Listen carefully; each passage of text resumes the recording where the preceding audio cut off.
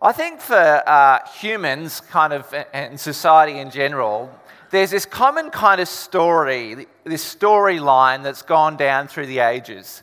And the story goes one way or another like this. There's either there's a hero or a king or kind of a partner, lover kind of thing, and they're there and everything's good and the people are good, and then suddenly something happens and they're gone. They disappear. And we're waiting for that one to come back and to finally finish it. And then the hero or the lover or the captain or whatever, they come back and everything is fantastic.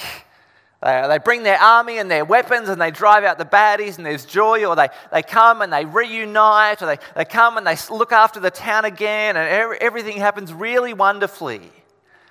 It's this story that kind of keeps repeating. You can see it in a couple of songs that are around.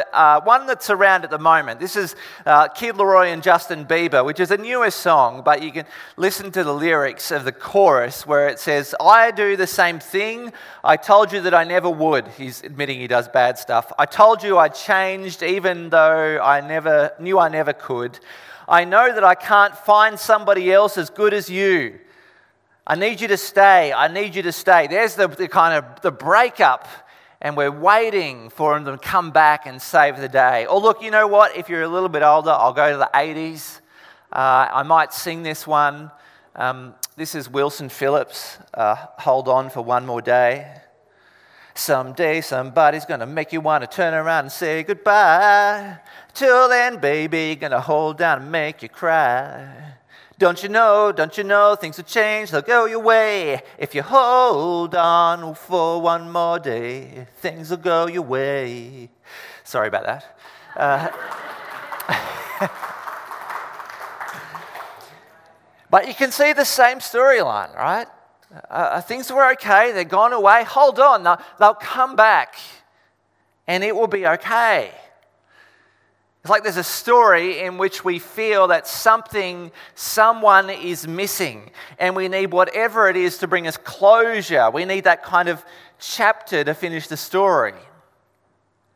And I reckon on Christmas morning we find out why it is we love those stories. Why all those myths, why all those epics are there, because they are a little sample of the truth that there is a hero there, that there is a captain there, and that it's God. And he is coming back to finish the story, but by ourselves we cannot grab hold of that. We cannot grasp that. Earlier on in this part of the Bible, we found out that in the beginning the Word was God and he was with God. That was Jesus. Through him everything exists. In him was life. That's the one that makes the universe tick, okay? Jesus is the God, the one that makes the universe tick. But by ourselves, we never seem to be able to get hold of that. That's why our verse said, John 1:18, "No one has ever seen God." We've never been able to get our hearts or our hands on that missing piece of the puzzle. And our desire to complete that story, our desire to finish it, is what causes us to ride the roller coaster of ups and downs in our life. To ride the roller coaster of great joys that then turn into something else. To ride the roller coaster of Christmas morning and opening the presents and going, "Wow, I got new shoes." And then in 4 weeks going, "Just got shoes." Or that roller coaster of, you fell in love for the first time and it's all kind of beautiful. Or maybe you got married and it was all kind of beautiful, but then it settled into being married, which is good, but it's not like getting married. Or you got into that course and you're like, yes, finish your apprenticeship and got into the job. You're like, yes, I found the thing that does it. And then you got to go to work every day for a very, very long time. And all these things, as we keep thinking, yeah, I've got hold of it, and then we don't. It sends us on a ride of up and down and up and down. all this, we want to get the thing that makes it click. And we can't do it because the one who really completes the story is behind our grasp. The true hero, he is not with us. But the thing is, in the big story of the Bible, the true hero has said, I'll be back, in that kind of Arnie style.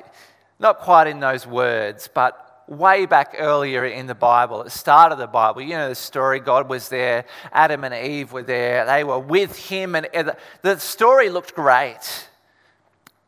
But Adam and Eve wanted to hold on to something else instead of God, and so the relationship broke down and kind of darkness fell over the world. It impacted every part of the universe and our lives. And there's a tiny glimpse in Genesis chapter 3 in verse 15. There's a tiny glimpse where the lead of the story says, I'll be back. I'll come.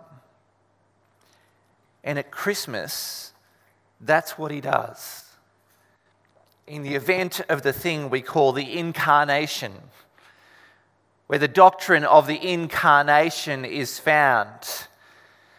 Now, I am going to teach some doctrine this morning, but plenty of people will say, don't do doctrine in it. Don't do doctrine in a kind of church sermon. Especially don't do it on Christmas morning. What are you thinking? Give people something easy and to relate to. Give them something like that. But you know what? I actually don't want to talk down to you like you're stupid. I don't want to do that. Because this doctrine, this idea of the incarnation, that God made himself a human, it's not just a set of ideas for the books. This is the thing that makes sense of the world and the very thing that makes sense of you. Finally, God comes back. Jesus, the one in closest relationship with the Father, the one so close, like enfolded with the Father, joined to God his Father. God, in our verse 18, the one and only Son, comes to earth at Christmas. God has actually and really, not just an inspiring story or nursery rhyme, God has actually smashed into our reality, entering into our world and our lives. We read that verse just before, that the Word became flesh and made his dwelling among us. Christmas is the story of the doctrine of the incarnation.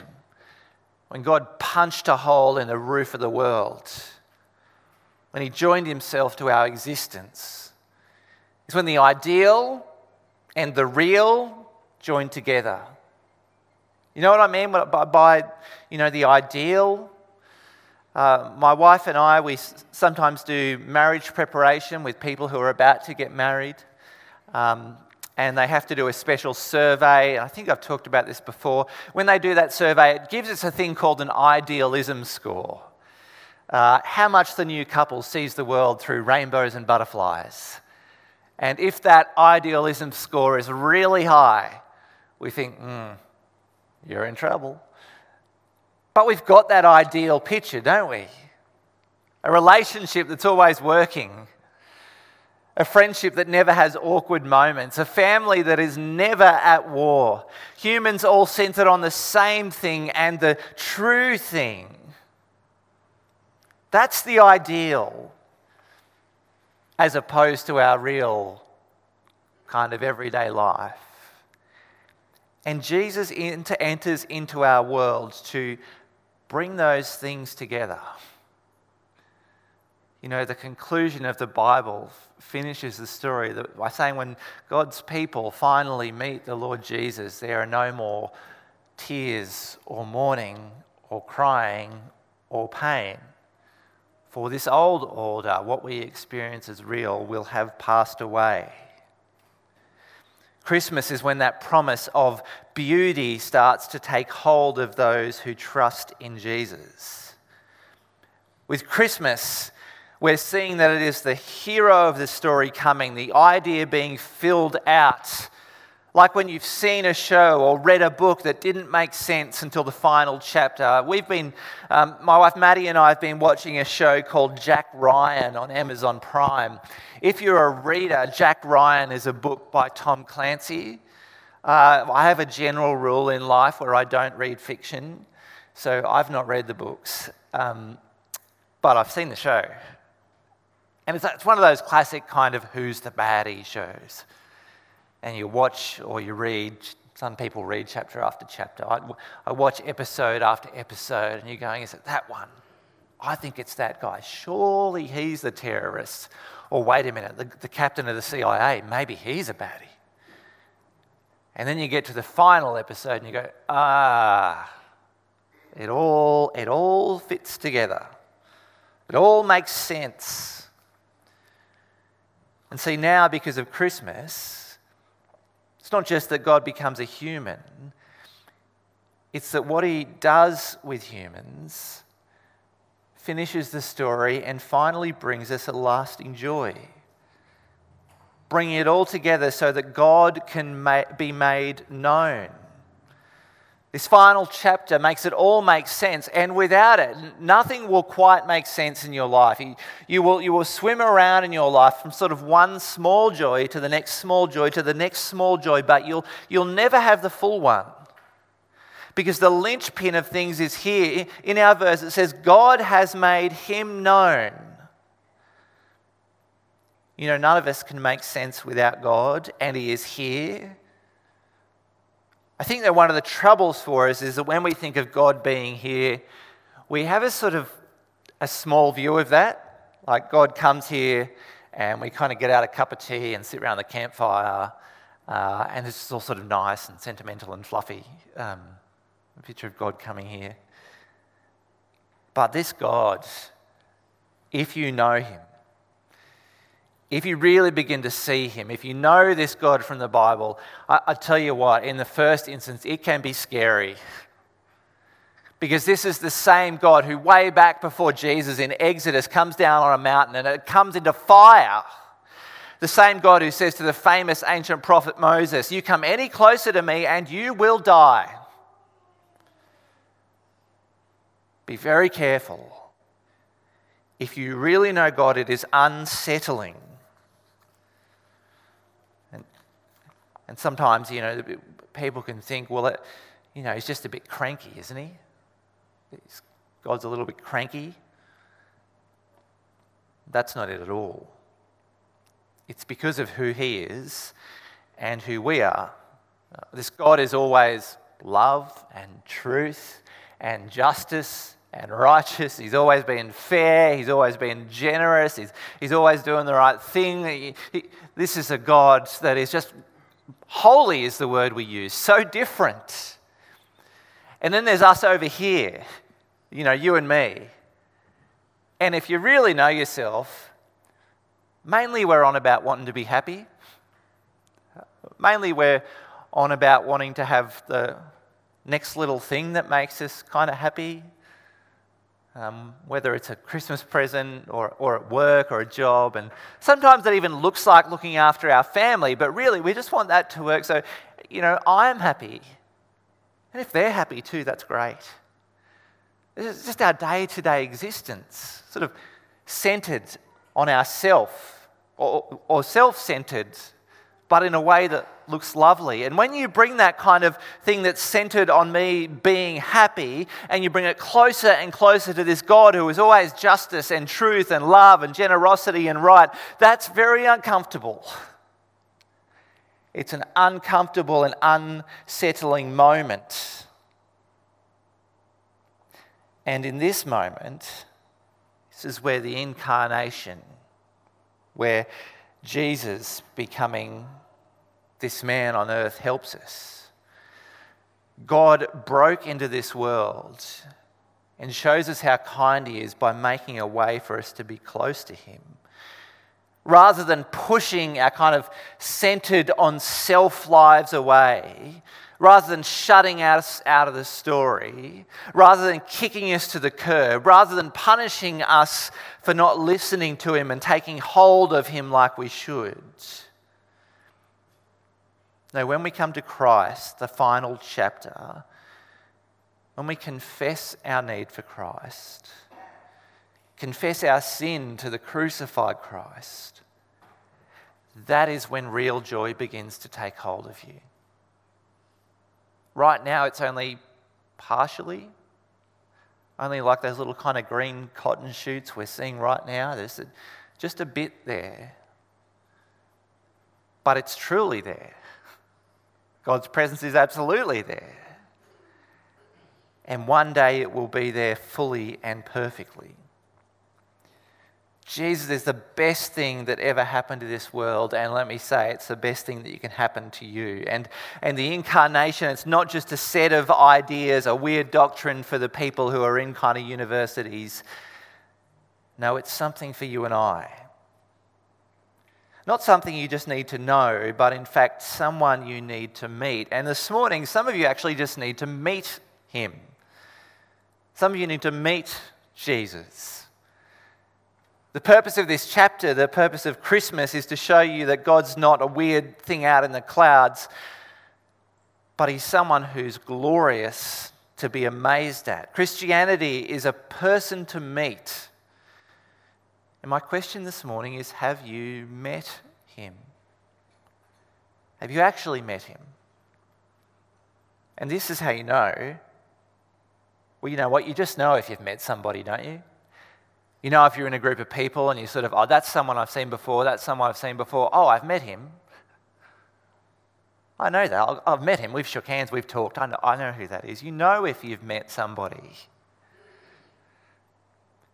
Maybe you've just seen Jesus as a teacher, a moral guy, or one of the sort of religious people, or someone my family kind of knows about. But you need to admit that that's how you've been seeing him instead of seeing him as the final part of the chapter, the hero, the Son of God. Admit that and come to him. Confess your sin and you will know him. And he wants that. That's why he came.